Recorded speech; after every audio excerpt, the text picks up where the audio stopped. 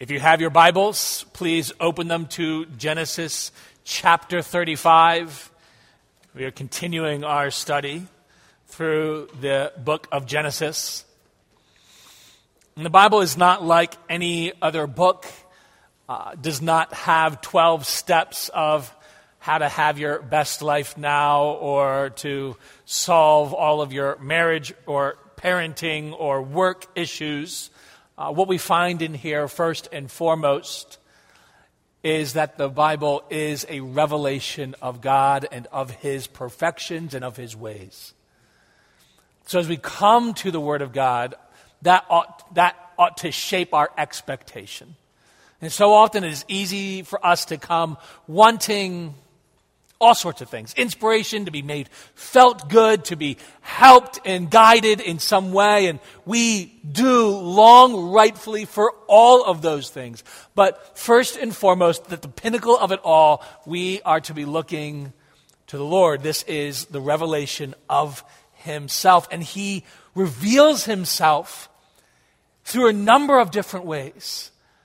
This morning we are looking at a history, an account of history, and it is a summary. Just as before we have seen chapters which kind of summarized Isaac's life, we have a summary chapter of Jacob's life for over a significant period of time. But it is a history, a narrative, an accounting of what God has done. There are passages in Scripture that are law. This is how you ought to live. This is what you ought to do. There is wisdom literature. There is poetry. There is prophecy. Both forthtelling and foretelling. There is an innumerable number of ways that we can approach the Lord, but a number of ways in which God reveals Himself. Genres of literature, if you can think of that. It's the same difference between you might have a textbook at school and the book sitting on your nightstand, the novel, the story. Both are different kinds, and you read them differently for different goals. And here, God reveals Himself in a number of ways, but preeminently in our chapter through the life of Jacob.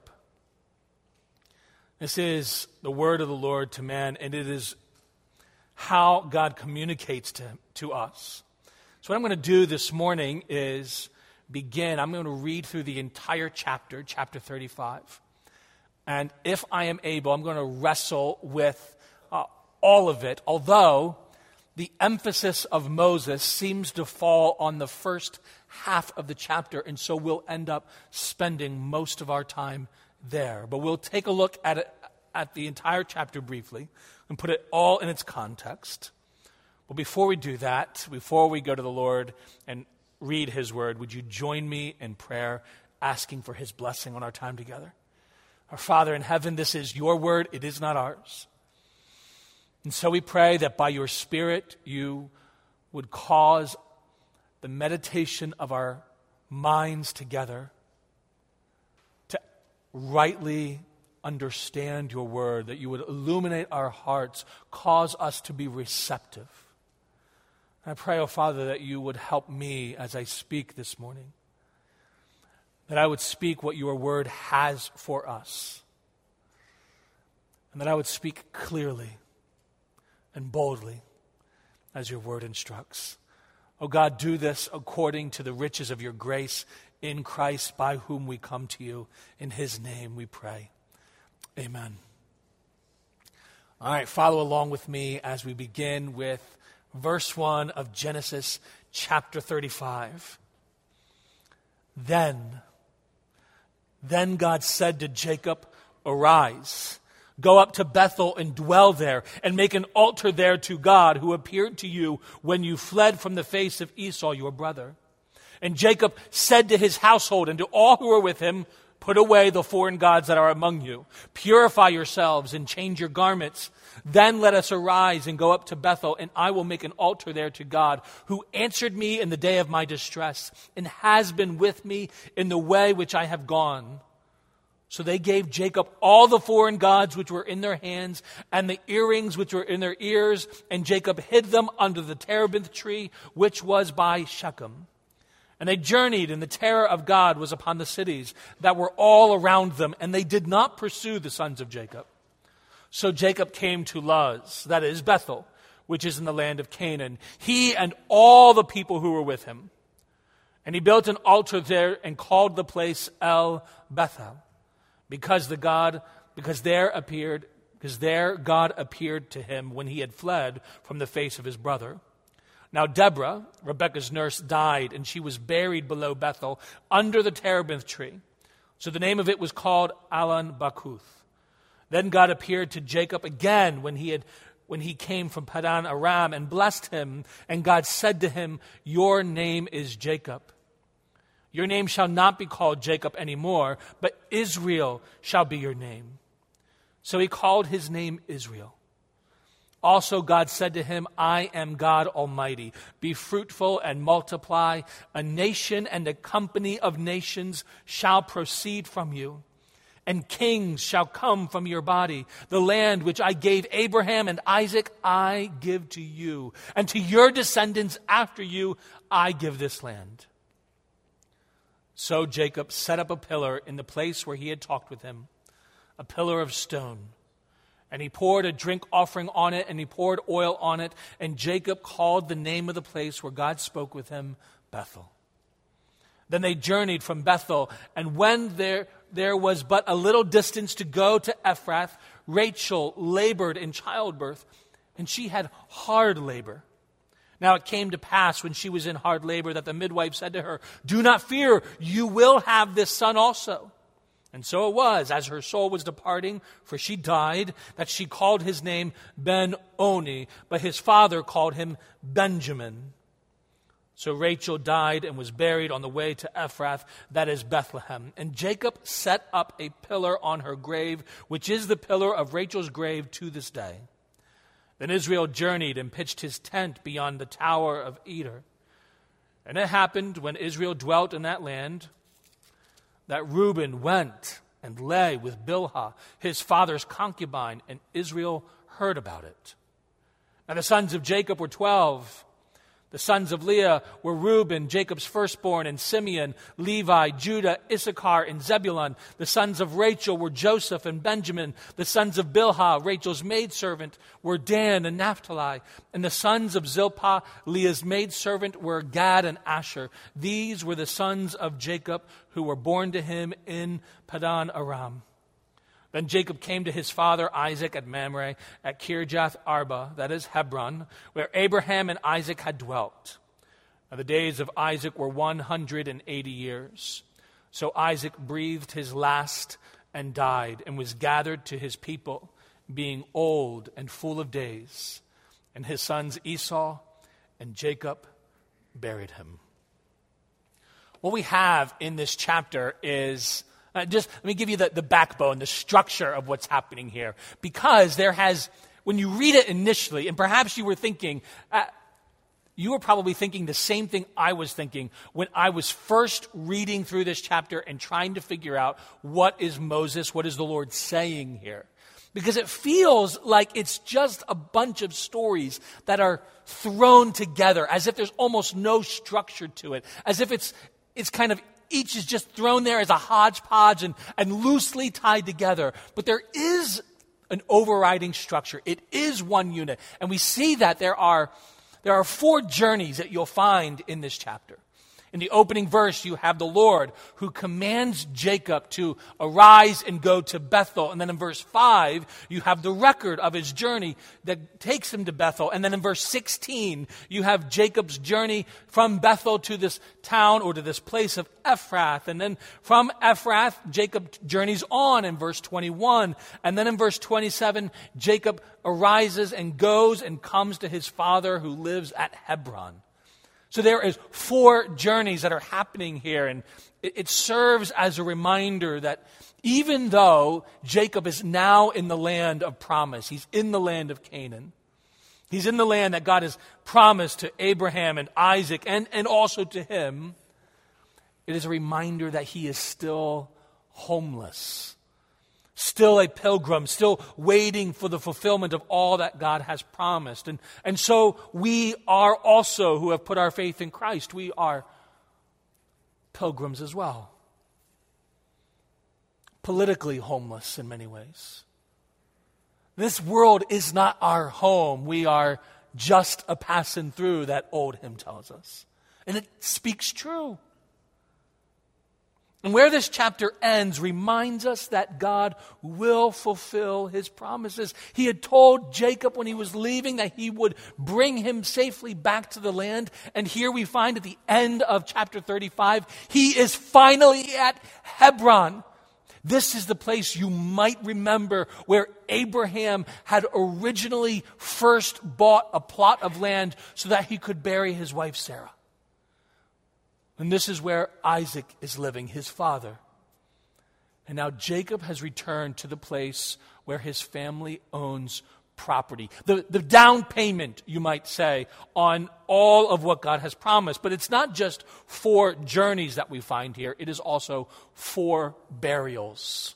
4 burials, and each signifying that something has come to an end. In verse 4, you have Jacob burying the gods, the foreign gods. He hides them under the terebinth tree. And in the ancient world, without markers that you and I might have, some of you, when we moved into this area, I learned my way around by learning the street names. My wife, who grew up in this area, she knew her way around by the landmarks. And she would tell me, there is this barn in this stone, turn left when you get there. And I'm like, what? There's a lot of barns. What are you talking about? You know, when you get to there is going to be a sign. It's going to look like this, and there's a tree. You can find it. Just turn right there. You're going to go down a quarter of a mile. They don't have those things. Landmarks in the ancient world, significantly large trees and terebinth trees. You can later Google them. They're large. They lasted a long time. They were important, and so that forms landmarks.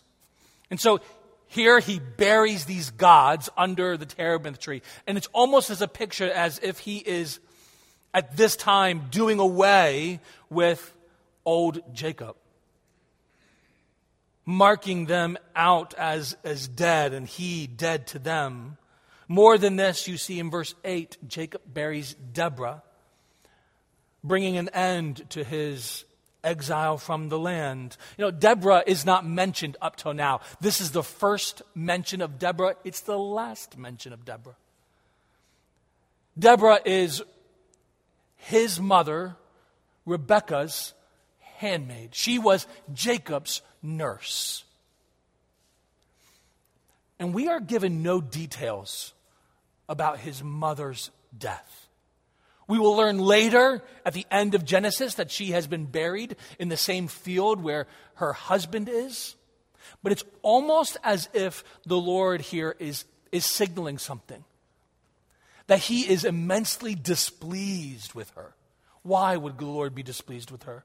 Well, the last time she shows up in Scripture, she is assisting her son to deceive her blind husband. And it's almost as if God is trying to signal how displeased he was with that action. And from that point on, she never shows up again. But Jacob buries Deborah in verse 8. And then in verses 19 to 20, he buries Rachel as she is giving birth to Benjamin. And this burial marks the end of the birth of the 12 sons and the leaders of the 12 tribes of Israel that get listed. And then in verses 28 to 29, Jacob buries his father Isaac. And that is a signal that something else is coming to, not just to an end, but to a beginning. That now the shift is going to go from, the focus is going to go from Jacob, and it is now going to be on Jacob's children. But there is something else that is happening in this chapter. There's journeying, there is death for burials. But this, more than this, we find that life in this fallen world is going to be marked by by sin, by sadness, by suffering, by tension. You see this in Reuben, who goes into his father's concubine, Bilhah. And in doing this, what Reuben is trying to do is he is trying to establish himself as the new family leader. He is making a play for power. That is what is happening here. And you can almost sense that perhaps Jacob doesn't feel as if he himself has enough power to contradict Reuben because he remains silent.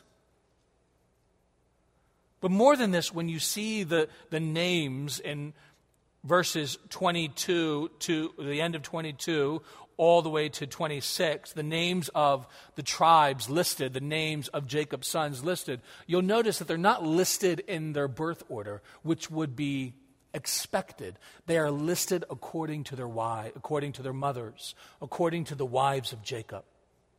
And you would expect that it would start with Jacob's favorite wife, Rachel.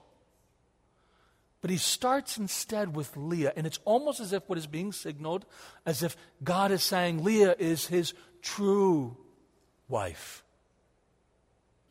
But more than this, in dividing them up by their wives, by their mothers, it gives us a hint at the tension that is existing in the family. So more than just grief at burying loved ones, Jacob is showing us by his life that life in this world is marked not only by grief, but by sin, by suffering, by tension to the very end. But the way to this chapter is found in the first 15 verses. And in verse 1, what we find is a gracious invitation of God.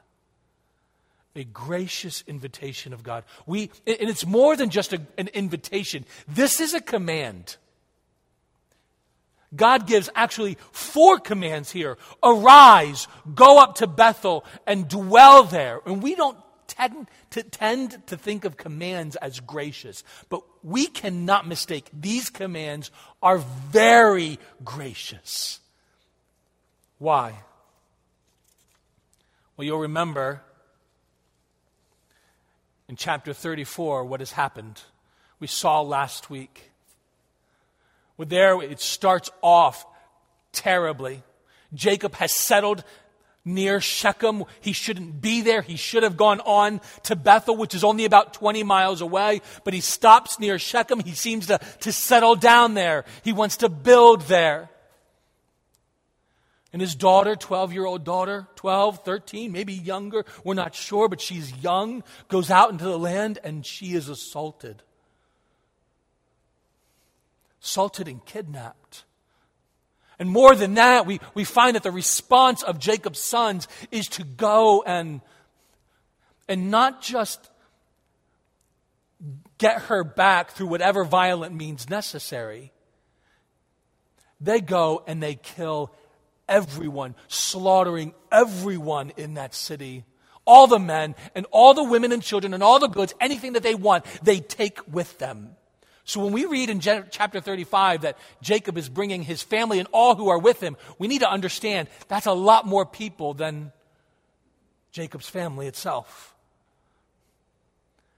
And Jacob is abundantly aware of how far short he is and his family are, how unworthy they are to approach God. What we have here is this reminder that God reaches out to his sin-humiliated people first. Jacob doesn't go to God. He doesn't try to fix things and get things right and then say, okay, now that we've done things, now I'm going to come to God. He responds only to the call of God.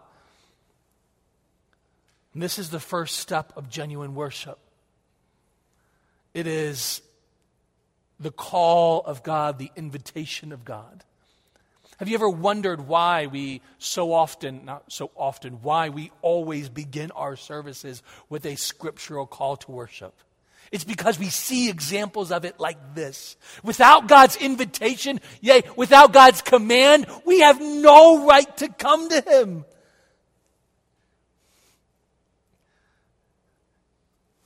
Examples like this abound in Scripture. Psalm 95:1. Oh, come, let us sing to the Lord. Let us make a joyful noise to the rock of our salvation. Let us come into His presence with thanksgiving. Let us make a joyful noise to Him with songs of praise. Or Isaiah 55. Come, everyone who thirsts. Come to the waters. And he who has no money, come, buy and eat. Come, buy wine and milk without money and without price. Seek the Lord while He may be found. Call upon Him while He is near. Let the wicked forsake his way and the unrighteous man his thoughts. Let him return to the Lord that He may have compassion on him, and to our God, for He will abundantly pardon. From Genesis to Revelation, we find that the only way any of us ever approach God is because He has approached us. He calls us, invites us to come. Come, you who are weary and heavy laden, and I will give you rest. Brothers and sisters, friends, we gather this morning at the invitation of God. We cannot walk into His presence presumptively. That would be arrogance. To think that we can just strut in and He would accept us because, hey, He's God, He'll forgive us, that's His job. No, God must be the one to extend the invitation. You see, remember Moses on Mount Sinai. He is invited up, but no one else with him. In fact, for the rest of Israelites, for them to even touch the mountain meant death to them. And this call to worship, which is given week in and week out, it is always gracious. Always gracious.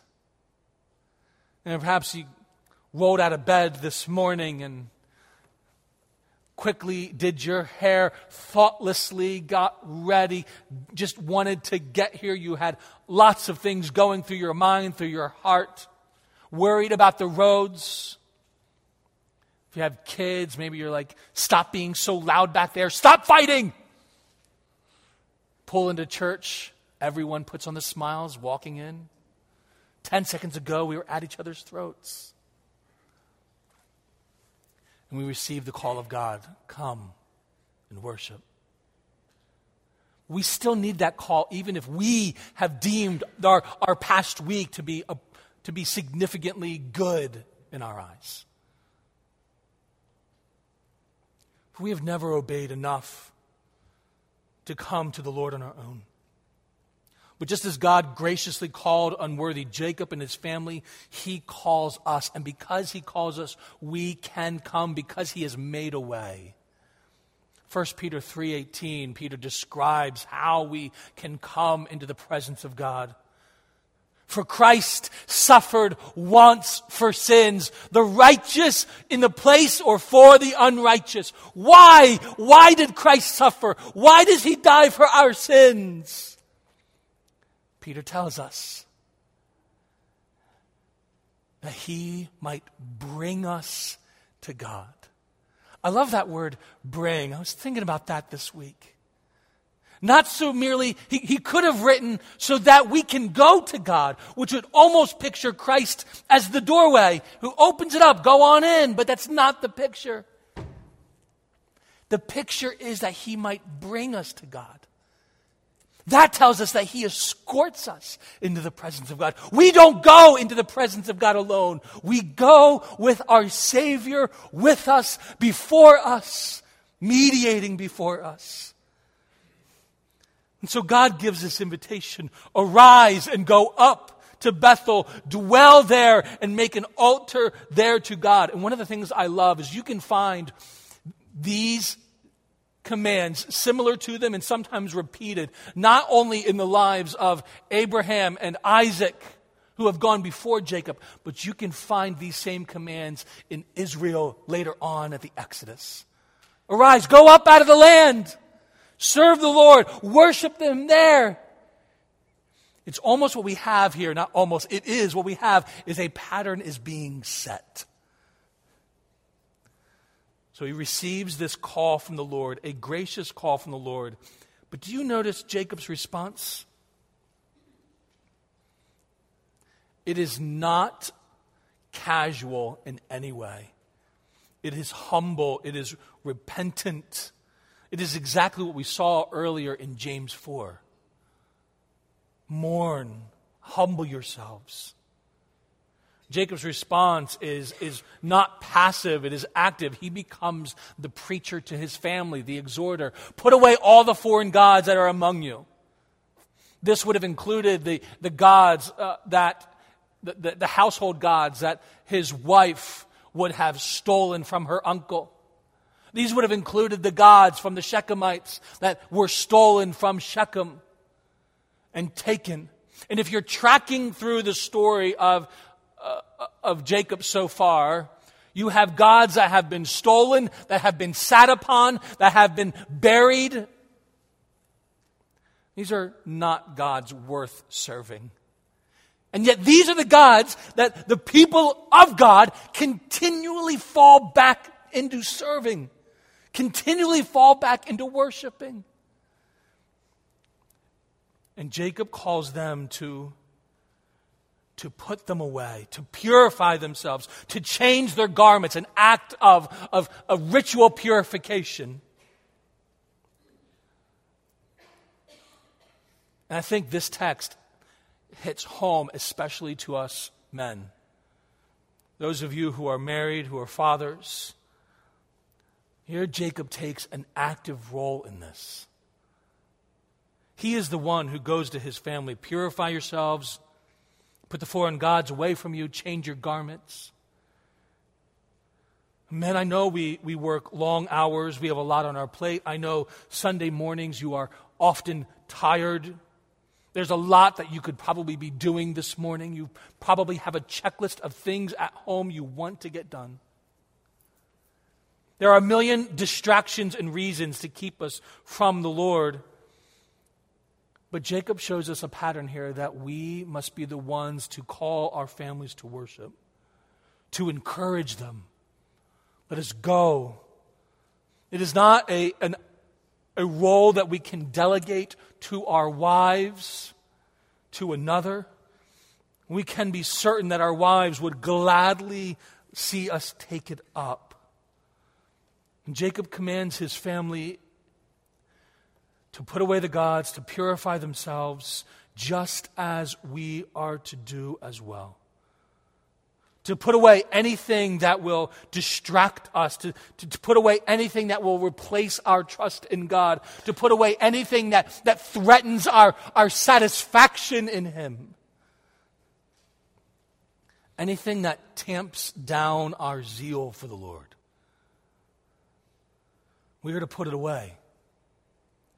Paul will describe this act in Romans chapter 8, verse 13 as mortifying sin. That is to kill it. The picture there is slow, steady starvation. To mortify sin by the power of the Holy Spirit. And all of this shows Jacob's spiritual maturity. You know, earlier in his life, do you remember when he's leaving the land, he is encountering God at Bethel? Do you remember how casually he treats that? Certainly he is amazed. God is in this place. He takes the stone that was his pillow and he pours some oil on it. It's an altar now. This marks out the place. Wow, this is significant. And he goes on his way. Here is Jacob humbled. Here is Jacob humbled. He is a man who has been gripped by his need for the grace of God. And yet, what we find is that as he can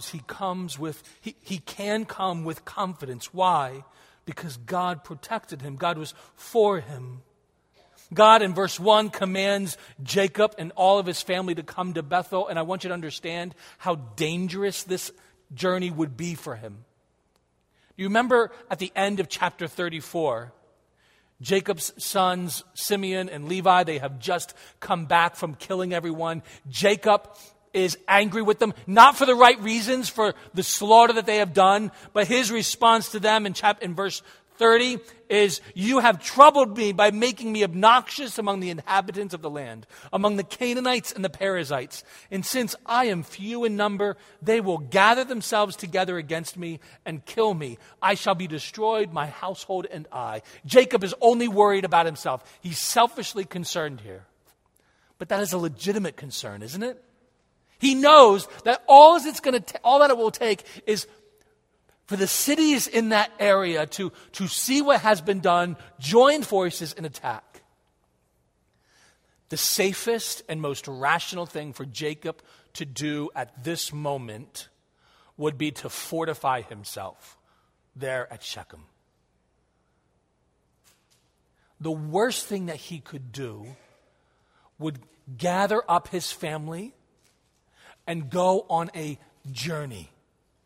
You can imagine trying to get hundreds, thousands of people together, however many people are here, we do not know. It is a significant number. All of the sheep, all of the oxen, to bring it all with you.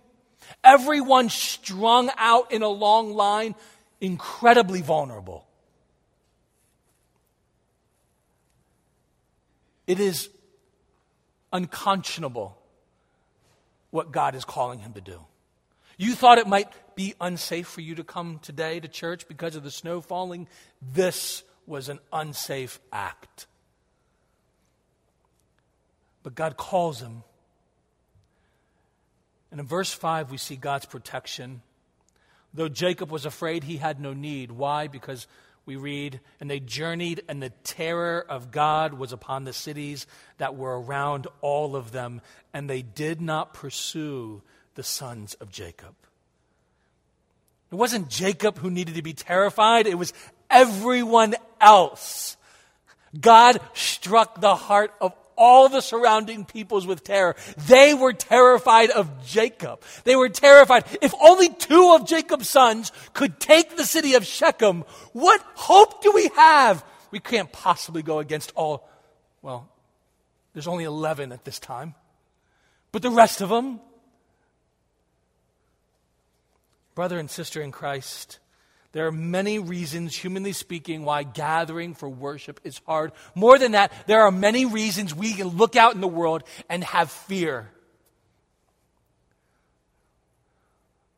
There is uncertainty around every corner. There are reasons to be afraid under every rock, lurking behind every news report. We do not know what the markets will bring tomorrow. We do not know what new tragedy will befall us this week, what new tensions will arise in our country or in our homes or at work. But what we find, brothers and sisters, friends, is that we have a God who is more than capable of meeting every need. What God calls us to do, He provides. As one writer put it long ago, God gives what He commands. He called Jacob to come. And Jacob could have pled, "It is not safe." But Jacob, like his father before him and his grandfather before him, trusted God. And God protected him. And I want you to see how Jacob worships in the following verses. He worships in response to God's pardon and God's promises. Back in Bethel, God speaks to Jacob, and Jacob's response in verses 14 to 15 is to set up an altar to worship the Lord.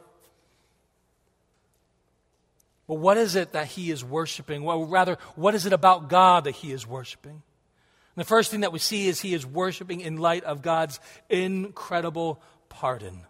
You see this in verse 10. The Lord reminds Jacob of his new name, Israel. And God said to him, "Your name is Jacob. Your name shall not be called Jacob anymore, but Israel shall be your name." Don't you see how incredibly important it is? And can you not imagine how in the previous weeks and months, Jacob has felt that, sure, God, he named me Israel before, but I have failed that name. I am not one who has trusted and striven with God and succeeded. Oh no, I have failed. I am not worthy to be called Israel any longer. And God, by renaming here, He is reaffirming him as Israel. No longer is he Jacob the trickster, the deceiver, the manipulator. He is Israel. His whole identity has been changed because of the pardon that God gives. And brothers and sisters in Christ, this is why when we worship, we move from a call to worship to adoration of God, then to confession and assurance of pardon. We worship in light of what Christ has done. Nothing in our hands, nothing on our own. We come only and wholly to the Lord. Not only do we see this, we see in that he worships because of the unstoppable promises of God. Notice with me verses 11 to 12. And God said to him, "I am God Almighty. Be fruitful and multiply. A nation and a company of nations shall proceed from you, and kings shall come from your body. The land which I gave Abraham and Isaac I give to you, and to your descendants after you I give this land." These covenant promises that God gave to Abraham, God is now reaffirming for Jacob and his descendants. And I want you to notice something. When the Lord is reaffirming these promises to Jacob, he doesn't base it on Jacob's goodness or on the goodness of Jacob's family. He bases it on himself. He says, "I am God Almighty." That is the name of God, El Shaddai. It pictures for us, it tells us of his sovereignty, that over all things, he is the God who has the right, the only right, to initiate a covenant relationship with his people. We come to the Lord and we love him because he has first loved us. And he has initiated a loving relationship with us. The very foundation of Jacob's privilege and the very foundation of our privileged relationship with God does not lie with us. It is only in God and in God alone. And because it is in God and because he is sovereignly ordaining and bringing it about, we have every reason to be confident that his promises will come true in all of eternity. That not one good promise of God will fail you. Because if it's up to you and I to keep our grip on the promises of God, for us to experience them, we will all fail. We will all fail every day. But God assures Jacob and he assures us that these promises are ours, not on the basis of our well-doing, not on the basis of whose son or daughter we are, not on the basis of what we might do in our lives. It is on the basis of his sovereign grace. I am God Almighty. But more than this, he goes on and he expands on these promises. And I just want to note two ways in which he expands on them. We could look at so many ways in which the Lord builds into this. It is beautiful. But he first says there, be fruitful and multiply. Do you notice that? Be fruitful and multiply. What Where do you remember hearing those words before? Genesis 1, God creates and he commands the creatures and he commands Adam and Eve, be fruitful and multiply. And then in Genesis chapter 9, after sin has entered into the world and God is, because of that, he has judged all things, destroyed all things, bringing safely through only Noah and his family and those animals with him. God tells Noah and his family, be fruitful and multiply. It's Genesis 9 being almost a new creation event. And now here, in Genesis 35, we find these same words, be fruitful and multiply. What we seem to have the Lord saying is that this, like Adam and Eve, who were once created, and Noah, who was a picture of recreation, what we have here is a new people, a new creation. And where Israel fails, because Israel will fail, Christ succeeds. And through Christ, God makes a new people, not 12 tribes, but 12 disciples. And through them, a new people by faith. 2 Corinthians 5:17, Paul says there, therefore, if anyone is in Christ, he is a new creation. The old has passed away. Behold, the new has come. And there is coming a day when those who have been born again by faith will experience all of the promises that God has given us. But it's more than that.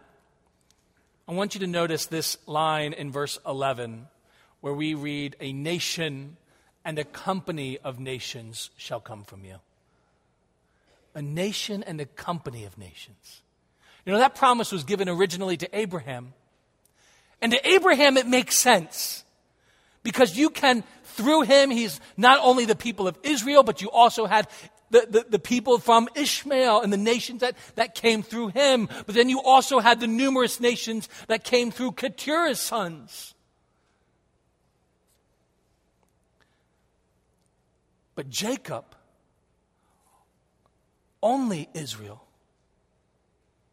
That's the nation, a nation will come from you. But he doesn't say it's just a nation. It's a nation and a company of nations. What is this company stuff? Who is this company?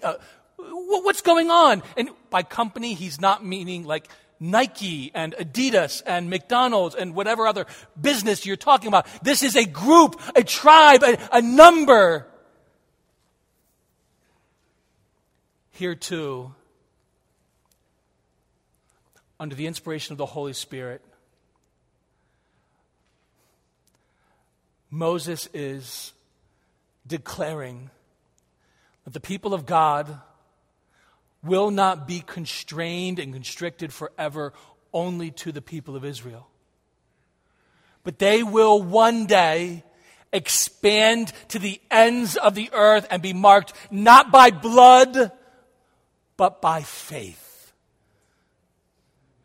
This is what Jesus describes in Matthew 8. I tell you, many will come from east and west and recline at table with Abraham, Isaac, and Jacob in the kingdom of heaven, while the sons of the kingdom will be thrown into the outer darkness. In that place there will be weeping and gnashing of teeth. This is what Paul will pick up on again and again, but we see it in Romans 1:16-17. For I am not ashamed of the gospel, for it is the power of God for salvation to everyone who believes, to the Jew first and also to the Greek. For in it the righteousness of God is revealed from faith to faith. For as it is written, the righteous shall live by faith. And this, brothers and sisters, becomes the strong picture that carries forward. The hope that Moses is pointing to doesn't end with Jacob.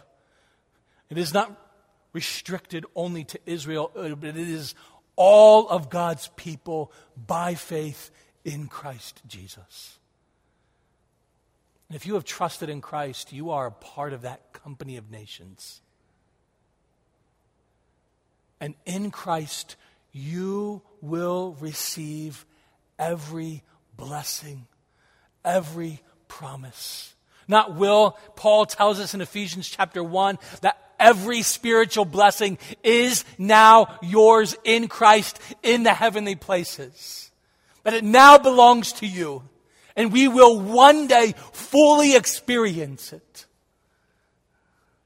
Friend, this is the call for us to worship the Lord. Because of who He is, God Almighty, because of what He has done in Christ. And we worship based on His promises, that we worship coming to Him through only His command, His invitation.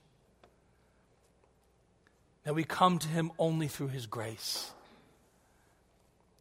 And it's on this basis that we are able to sing, praise God from whom all blessings flow. Praise Him, all creatures here below.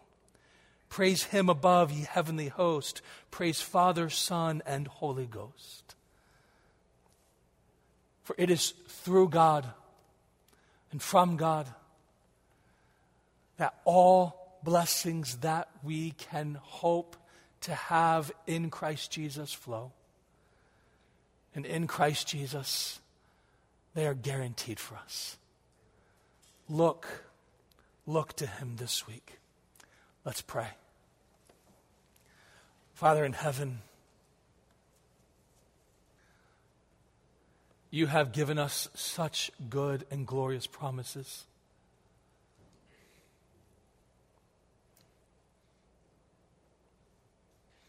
And we are assured that because of Your work in Christ Jesus,